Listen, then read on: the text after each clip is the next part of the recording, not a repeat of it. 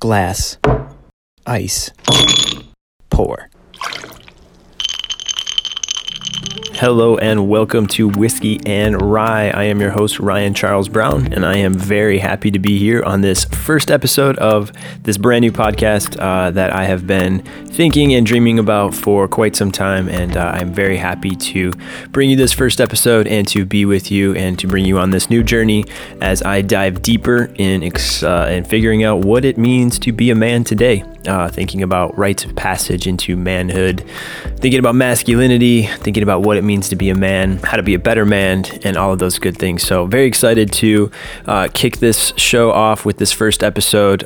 This idea was something that came about it's been almost a year and a half, maybe 2 years. I was sitting at a bar with my friend Peter Rollins, who is an amazing author, philosopher, also a fellow podcaster, but I know him more from his speaking engagements and his work. He's written some great books, How Not to Speak of God, Fidelity of Betrayal, just to name a few. But we were sitting at a bar in North Hollywood, and I was talking with him about this old podcast that I was doing, the Mission Podcast. This was a sort of faith-based social justice podcast that I was doing, and I sort of hit a wall with that podcast, or I kind of hit a ceiling, I guess, where I didn't really know where to go. My faith is something that's very important to me, but talking about church and opportunities for the church to do better and all those things, I just felt like that's a conversation that I want to have more individually. And this was happening all the time as I was driving for Uber. I'm driving people around Los Angeles, talking with them about my faith, talking about my journey to manhood, kind of asking myself these rhetorical questions through conversation with them.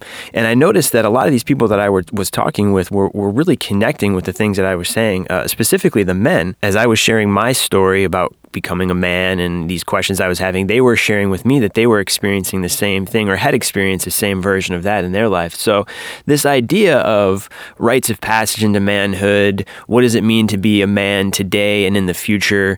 If we're going to have kids, what type of fathers are we going to be, and how are we going to raise our kids in this culture that's changing so rapidly? As I'm having these conversations, that I'm not the only one feeling this way. And so when I partnered this with this idea of, me wanting to have conversations that were very deep and would actually encourage change and would provide a foundation for conversations to happen that would improve some of the conditions of our culture.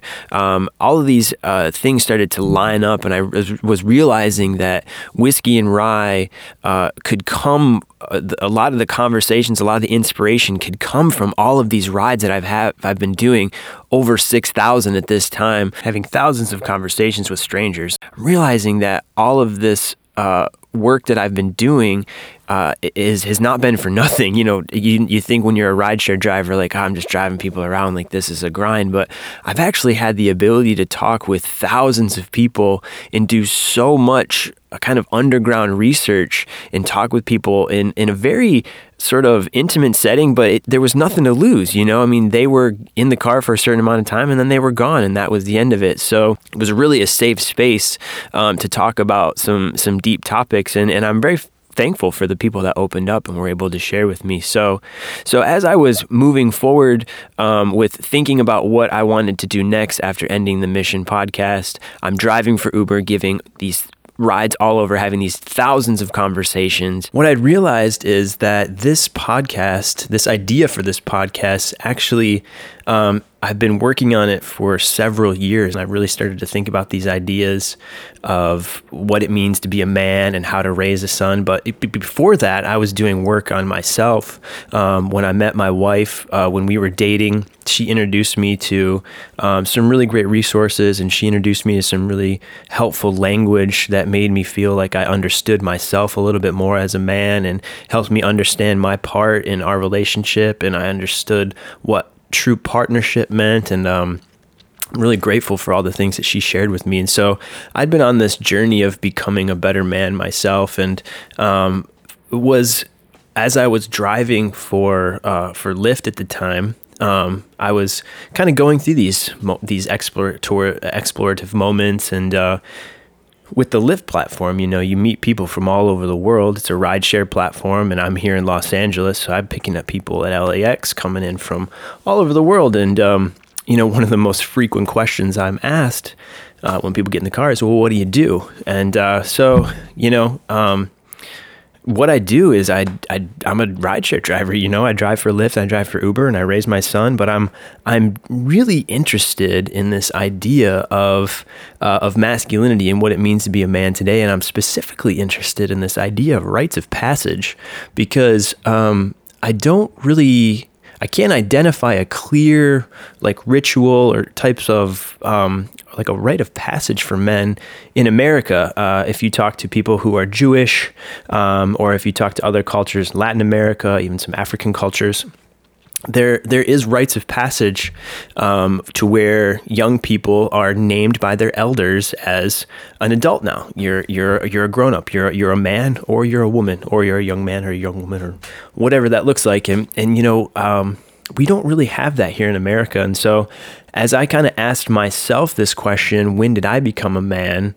I answered that in a couple of different ways, and they were at two different points in my life, and both were a little traumatic, if I could be honest. So the first time that I would say that I became a man is when I would say when my parents were divorced when I was 9. I think I became a man then because a lot of people, were using that man of the house phrase, and there was a lot of responsibility. People were using that word a lot. Responsibility. You have a lot of responsibility now. I'm like a 9-year-old kid. My whole world just came unhinged, and people are telling me I got to step up and be responsible now and take care of my family. What the fuck? I want to cry because I miss my dad. You know what I mean?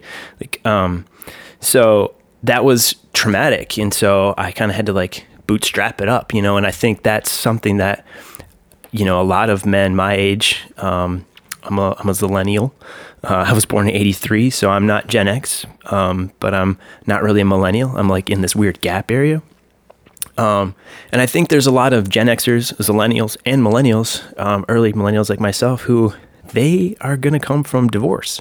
They're going to have experienced this. And so I think a lot of men will probably have been given that same narrative of being responsible. You got to be responsible for your family, and you got to be a man right now, and I think that's a heavy burden to carry when you're not even a teenager yet. So that was one. And then another time would probably be when I lost my virginity. And I was 15 when I lost my virginity. I couldn't even drive yet, and so even in that situation, it was really, it's supposed to be a beautiful moment. In my generation, we had movies like American Pie and, Can't Hardly Wait, and, all these movies that were centered around losing your virginity, which I'll probably do a segment about how those movies were very rapey and actually kind of contributed to toxic masculinity, because all those movies are about men just seeking sex from women, and they're gonna get it no matter what. It's against all odds, senior, it's senior prom, we're gonna get laid no matter what. And it's that's something that men, that if we continue to breed that culture, that's so damaging, because I guarantee you girls aren't going into their senior prom we gotta have sex tonight, girls. It's about from what I remember and from the conversations I've had, it's more about the community, it's about the experience, it's about it's about growing as a group. It's not just about giving up your V card. So anyway, lost my virginity at a young age. Did I become a man then? Absolutely not, because the way that I lost my virginity was not manly. And when I think about the situation, it wasn't good. And so, not that it wasn't good, it just wasn't good because for the fact that I was young, I was ill prepared, and I didn't know what it meant. I didn't know what I was doing, and I didn't know what it meant, and I didn't know how it would make me feel, and all of these things. I wasn't ready for it. And so when I think about me becoming a man, I became a man. If I were to point to both of those, if I were to say those were the times, then those are pretty traumatic times. And so if I think about it, I became a man in trauma. I became a man during a time of anxiety. So if that's my foundation as a man, then I'm going to be a traumatic man. I'm going to be an anxious man. And so if men enter into masculinity or enter into manhood without this proper, like, no, you're coming in a positive way. Like if we enter in a negative way, how do you expect men to overcome that on their own? Without any tools? Like, it's very difficult. And so what we're seeing these movements pop up where women are like, all right, fine, men, you're trying to figure out how to do it. Well, we'll show you how to do it. And while that is very, very helpful, we live in a time where it's not work. It's not progressive work if all men are doing is just kind of passing the buck onto women and saying, all right, well, we can't figure it out, but you can. So you teach us. Like, and so I think when movements pop up like Me Too and Church Too, and these movements that are highlighting sexual abuse and sexual assault and toxic masculinity, I think sometimes men take a back seat in those movements. Like, all right, cool, we're just here for the ride. Like, we'll pull up a chair, we'll grab some popcorn, and we're here for the show. We'll attend the marches, and we'll wave our flags. But it can't really end there. Like, there's no work. There's not a lot of work that's being done. There's not a lot of like boots on the ground, like organizations that are really like stepping into a space saying like, all right, women and groups have named this toxic masculinity, like this has been put out there. So we're actually going to work to dismantle that. And that's a lot of what I'm looking to do here on the podcast, is to actually actively dismantle toxic masculinity by talking about simple things like the fact that American Pie was a very, very popular movie that probably contributed and continues today to contribute to rape culture and sexual assault within college students. And this was a movie that I enjoyed and watched several times, unknowingly participating in this rape culture. Truthfully, like, let's just call it, sorry for the trigger word, but like, let's be honest, like that's what it's highlighting. It's focusing on the fact that men, when they reach a certain age, when they go into college, that they can, if they haven't lost their virginity, they're not a man, so they got to do it. And whoever just happens to be in their path, I got to stop, because it's just getting eerie just even thinking about that, because that's what toxic masculinity does to me. It makes me feel disgusting. It makes me feel like I'm wearing this slimy coat of shit, and like it's permeating our world. And so like we got to stop. So got off track a little bit. A lot of this first episode is me. I really want you folks to get comfortable with me. If you've been following along in the Mission podcast, you know me a little bit, but odds are this is the first time you've heard my voice. And so I want you to know a little bit about me. And part of who I am is I'm someone that talks passionately about things. And I sometimes go on tangents. So I do my best with my notes here to try to bring it back in. But like sometimes I just go on stuff. And maybe that's like my church background where I kind of get charismatic and evangelical. But so I kind of went off on a tangent there about American Pie, which was unnecessary. But I want to go back to where I was kind of having this idea about rites of passage. So I was reflecting on these two things as rites of passage, and I was like, no, those don't sound like the ideal entrances into manhood for me. And so I was wondering, like, am I alone in this? Like, are there other men out there that feel like that, or did other men?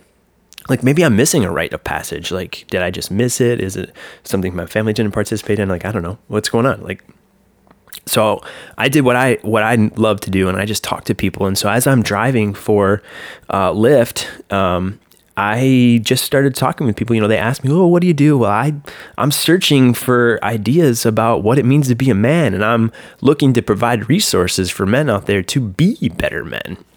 And so this conversation sparked a lot of interest in people. And so I was actually, I'm trying to look at my total. So between Lyft and Uber over the past 3 years, I've given 7,000 rides. I've given rides to people from 30 different countries. And I've talked to people from all over the world, and I've had this conversation about masculinity and what it means to be a man with men from all over the world. And what I've uncovered is there's a lot of men out there that are unable to point to the moment they became a man, nor are they really able to tell me what they think healthy masculinity looks like. They can identify toxic masculinity. And the thing that I've really noticed too is that when they can identify toxic masculinity, they can identify areas that they subtly participate in it. And I think that's where real breakthrough is starting to happen, is when there's men who are like myself, who think like, no, I'm kind of like I would call myself a feminist. Like, I'm all about the women. That might be true, but you may still be participating subtly in an oppressive culture by I don't know, a number of ways. And I think one of the ways we participate is by not having conversations and not talking about things and not giving the full story of sexual assault, and for sort of glorifying the sort of masculine ability to procreate, and having these discussions about pro-life and pro-choice and all these things. We talk about women's sexuality and their bodies as if they don't own them, and men do that just casually. They don't really recognize it, but it's very real. It's very real. Like, it happens, and it's a problem. So I think one of the things that I'm doing here on the podcast is stepping into that space and doing the work. I talked about doing the work and really saying, like, we got to call some of these things out. And it's going to be tense, and it's going to be hard. And when I was having these conversations with my Lyft passengers and my Uber passengers, like, it wasn't tense in the car, but like, you could feel that there was some sort of synergy happening where ideas were being exchanged, seeds were being planted, and this idea of like being a better man or becoming a better man was really starting to take shape with individuals. So having these conversations, and I'm continually having these conversations. I now drive for Uber, and I drive nights. So I'm driving 6 nights a week, and I'm having these conversations about what it means to be a man and rites of passage, and exploring all my ideas of masculinity. And it's been great to have my perspective broadened and to have my ideas challenged, and to have all of the feedback and encouragement and different things from these individuals, because it's helped bring me to this space right here where I'm looking to do something with the podcast. I'm looking to do what we call holding the container. Is something that I've heard from my wife. She has learned a lot from a woman named Allison Armstrong. She's got a great organization called Pacts for Men. Understandingmen.com is her website, and I'll put that in the show notes. But she talks about holding the container, and this is something I also talked about with my therapist, Dr. Carl, who's going to be a guest on an upcoming episode. We talked about this idea of holding space for ideas and for things to happen and for significant change to happen. So like, we live in a time right now where we're talking about so many things like systematic injustices like racism, oppression. There are shootings within religious communities. There's a rise in white supremacy in America. And a lot of times these conversations are had with like, well, what are we going to do about it? How are we going to fix this? How are we going to make this go away? And I think those are important conversations to have, but I also think some issues are so difficult and so polarizing that you can't just bring everybody to the table and expect them to all play nice and to all like, be on the same page and have respect for one another, unless you do some work before then. There has to be like pre-conversations, there has to be pre-work. And so that's where you really hold the space. And so I've been doing some volunteering in this time when I've been, raising Reese, and, I've not been able to look for work. And so just driving for Uber has been my main pay. And so I've been volunteering as a way to network and build, my community of people that are doing good work. And so one of the things that I really appreciate about the volunteers and the organizers that I've worked with is that they put in a lot of work beforehand to make sure that people are bringing their best self into the space that they're coming into. And I think that's really important when we're talking about having conversations about some of these things. Like if you're going to step into a room with survivors of sexual abuse and say, how can we come up with a solution? You can't just step into that space, or excuse me, I don't want to say you can't. You shouldn't step into that space and say, okay, we're here, we're providing you the thing. Teach us how we can be better. I think that's approach that's outdated. I think that's an approach that groups have been getting by with for a while, is hey, we know that we messed up, so we're going to do something relatively insignificant to kind of show that we're sorry, and we're not going to really learn from this thing, but we're going to do this to show you that we're at least aware of it. And efforts like that were applauded, maybe 10, 15 years ago, but we live in a day and age now where it's put up or shut up. If you're not really interested in learning, this whole facade of pretending that you're into something but not really being into it. I see this in my world. I see this a lot with churches who are quote unquote open but unaffirming, meaning that they're open to letting people who are homosexual worship there, but they're not accepting of their lifestyles, meaning they don't encourage them to get married. They don't encourage them to receive benefits. They don't incorporate their perspective into their theology. And I just think that that is so damaging. And that type of mentality is so damaging, because what you're doing is you're saying we want you to be a part of our community, but you can't really be your full self when you come here. You got to be a pretend version of yourself. And so when we're having these very difficult conversations about masculinity, it's really important to bring your full self in this. And so I understand that might take a little bit of pre-conversations. And so to do some of the work that we're going to talk about here, these episodes will hopefully serve as your pre-conversation. I hope you hear things in these episodes that you resonate with, and there might be a thing that might bring up some tension with you. And I hope that you don't run away from that tension, because I got some really wise advice from someone that said, sometimes tension produces your best results, because you really get to know who you are. And I feel that way about myself, I moved to LA with the hopes of being a musician, and then that didn't work out. And then I've just been kind of just trying to find community and all these things. I've gone through so much crap. And for so long, I was looking at my life and thinking my life is just a pile of dirt. I don't have what I want. I've had to give up music. I've had to give up all these things. But what I've realized is my life is not a pile of dirt. My life, everything that I'm going through, my experiences are putting all this stuff on me to put pressure on me, because what I have growing inside of me is a diamond.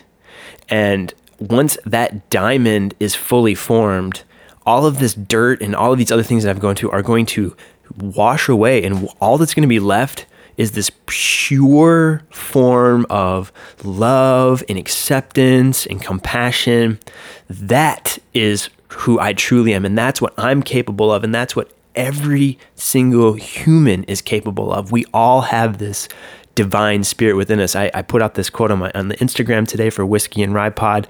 To be human is to be divine. And I am probably not the first person to say that. And I Googled that quote, and there's quotes that are similar to that. But I think to be human is to be divine. What that really means is that as we are all humans. We all know that. We're all part of the human race. We are all born with something special and something divine within us. And until we allow life and pressure and tension and all of this shit in our lives to really encompass us and to really force us into this uncomfortable place, it's only until that happens to where the diamond will begin to grow. And then once we're in this place of tension, once you feed that and once you allow yourself to stay there and you go through the process, trust the process. That's a phrase that's used a lot. Sorry, Philadelphia, process didn't work for you, but that was a 76ers reference. Sorry for the sports reference. But you got to trust the process and know that there is a diamond within all of us. That's what I'm trying to say. There's a diamond within all of us. There's a diamond within me. There's a diamond with every man. There's a diamond within every woman. We're all human. We're all divine. And it's our tension and our shit and our crap and our life and our struggle and all those things that we hate that we're trying to avoid. All of those things, if you think about it, all of those things can actually produce more of a result in you than anything that you can buy, steal, try, borrow, rip off, whatever. It's all within you. It's within us. So one of the things that I have the unique ability to do is hold the container, is to hold the space for people to have difficult conversations. I like to mediate difficult conversations because, again, at the end of the day, I believe in humanity, and I believe in the fact that even if you put two people at a table who are at polar opposites, if you come to that table with love and compassion and respect, you will do good work. Even if you don't come to a solution that both people are happy with or they consider it a win, if you can create a bond of peace and harmony within those individuals who don't agree with each other, then I don't even think it really matters what happens at the table. If you can bring two people together, they can shake hands and say, hey, I respect you. Thank you. I respect you. That is divine. The divine lives there. And if you believe in God, there's God, Mother God, Father God. There she is. There he is.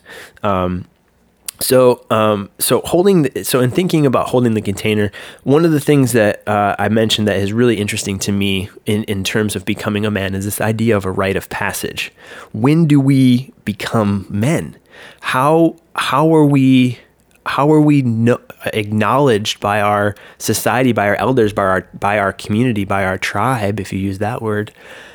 How do we know? And I'm sure, to use tribe, I'm sure in Native American cultures, there is a rite of passage into manhood, into being a man. And I'm sure there's another rite of passage to being then an elder, someone who provides wisdom to the community. And so I hope to connect to, I have a few guests in mind that I would love to connect with. And so I hope to connect with some folks from the Native community, because I think in terms of rites of passage and what it means to be a man, they will be able to share so much in terms of what their culture does that I think would be really helpful and really interesting. And I also hope to connect with people from Africa and Latin America, because I know that there are rites of passage in many countries in those areas that I think would be really interesting, and to learn about the ritual and to learn what it means to the individual and then how it connects them to the community, I think is a really beautiful thing, because that's another part of rites of passage, is that it grafts you into a group of people so that we're not just out here alone. And when I think about men who are alone in the world, just striving and seeking for things, that's when you see terror happen. That's when you see school shootings. That's when you see shootings at mosques. That's when you see abduction. That's when you see human trafficking, is when there are men that are out there alone, no idea that they're a man or when they became a man, and they are struggling. And that's where evil comes from. Not all the evil, but I promise you that's where evil comes from. That evil comes from men who have no idea who they are and are alone and without community. So I just think it's really important to think about these rites of passage within grafting you into community, because it's an easy statement to say, like, the world needs men. You know what I mean? Like, that's the thing. Like, the answer is like, well, let's just get rid of all the men, we'll be fine. No. The world needs men, just like the world needs women, for obvious reasons. There were men and women created for this planet. Like, we have our responsibility. Like, it's not about one being better than the other. But right now, we live in a time where men, we're making it very difficult for the world to move forward, and we're making it difficult for our partners and the women in our lives and the other men in our life. If we're not, I don't want to even talk just like, I use a lot of cisgender heteronormative language, but I'm also very aware that there are there are a lot of nuances in masculinity within the LGBTQ community, and I hope to connect with those people, because I wanna learn how to convey that to other men, because those talks about masculinity will help inform other men's talks about masculinity, because I promise you there's going to be parallels. And I imagine that a conversation between someone who is homophobic and someone who is gay, if you put them together and you didn't tell them like, hey, this person's gay, hey, this person's homophobic, and you just had a conversation about, hey, what was your passage into manhood like? What was your passage into manhood like? I bet you there would be some parallels. And I bet you if at the end of it, you revealed to the other person who they were, they wouldn't care. I just, and I wish that someone would be able to do that experiment. And I know for ethical reasons, you wouldn't be able to do that.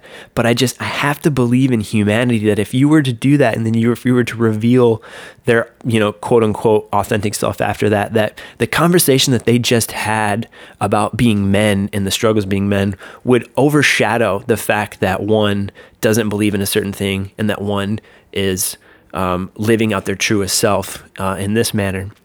I just don't think it would matter. And again, maybe that's my blind hope in humanity, but I don't know. So I'm opening up this conversation with this intro episode and this idea of what does it mean to be a man today when we don't know that we've become men, when we are absent of a rite of passage. And I'm also interested in what are some synonyms for masculinity? What is, I asked a passenger, what is a synonym for masculinity? And he said virility. So kind of the ability to procreate. And, I think that's very telling, right? Again, we're putting masculinity all around one thing really, and that's the penis and the testes, Is that really what defines me as a man, my penis and my testicles? Some would say yes, some would say no. I don't know. I think I fall somewhere in the middle. I think I'm still on that area of exploration. That's still a TBD for me. I still need to have more conversations, because my gut says that I am not a man just because I have external genitalia. I think I'm a man because of a number of factors, and I'm looking to step into this space and talk about that. And I'm looking to have probably some uncomfortable conversations with people who share different perspectives than me and who may or may not agree with my willingness to explore this topic. But you know what? In that, positivity will happen. Maybe I'll be that person on the other side of the table that they're like, I couldn't disagree with you more.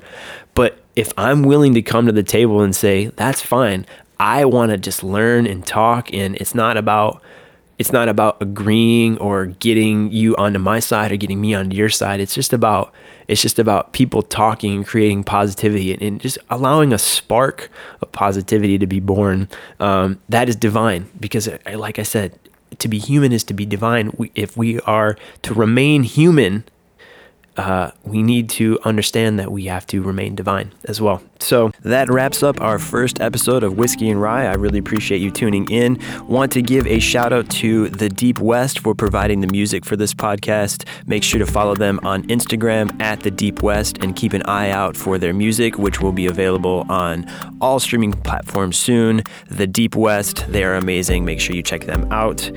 Also want to give a shout out to Podbean. They are a great hosting service. They're also great if you are a fan of podcasts, you enjoy listening to various shows. They have great content on there, so make sure you check them out. Download the Podbean app, and you can find that App Store and Android. Really excited to release part 2. You don't have to wait long. You can come right back around tomorrow, and I'm going to be releasing part 2 of the launch of Whiskey and Rye. I'm going to go a little bit deeper into my personal story and share a little bit more about the idea of Whiskey and Rye and specifically how it interacts with the rideshare. Because again, as I said, I've given at this point over 6,000 rides. I've talked with thousands of people from all over the world about my journey journey. I've been able to hear about their journey, the parallels between the two, and it's just so amazing to see how this idea of dismantling toxic masculinity is growing, and I'm very happy to be a part of it here on Whiskey and Rye, and I thank you for joining along with me. You can follow along on social media. We are on Twitter at Whiskey and Rye Pod, and also on Instagram at Whiskey and Rye Pod. Would love to have you interact with us there as well. On Twitter, on Instagram, post a lot of quotes from the guests, and you can see about some behind the scenes things if you like pictures and taking a look at what we do here behind the scenes at Whiskey and Rye. So thank you so much for tuning into this first episode. Until next time, we raise a glass to you. Cheers.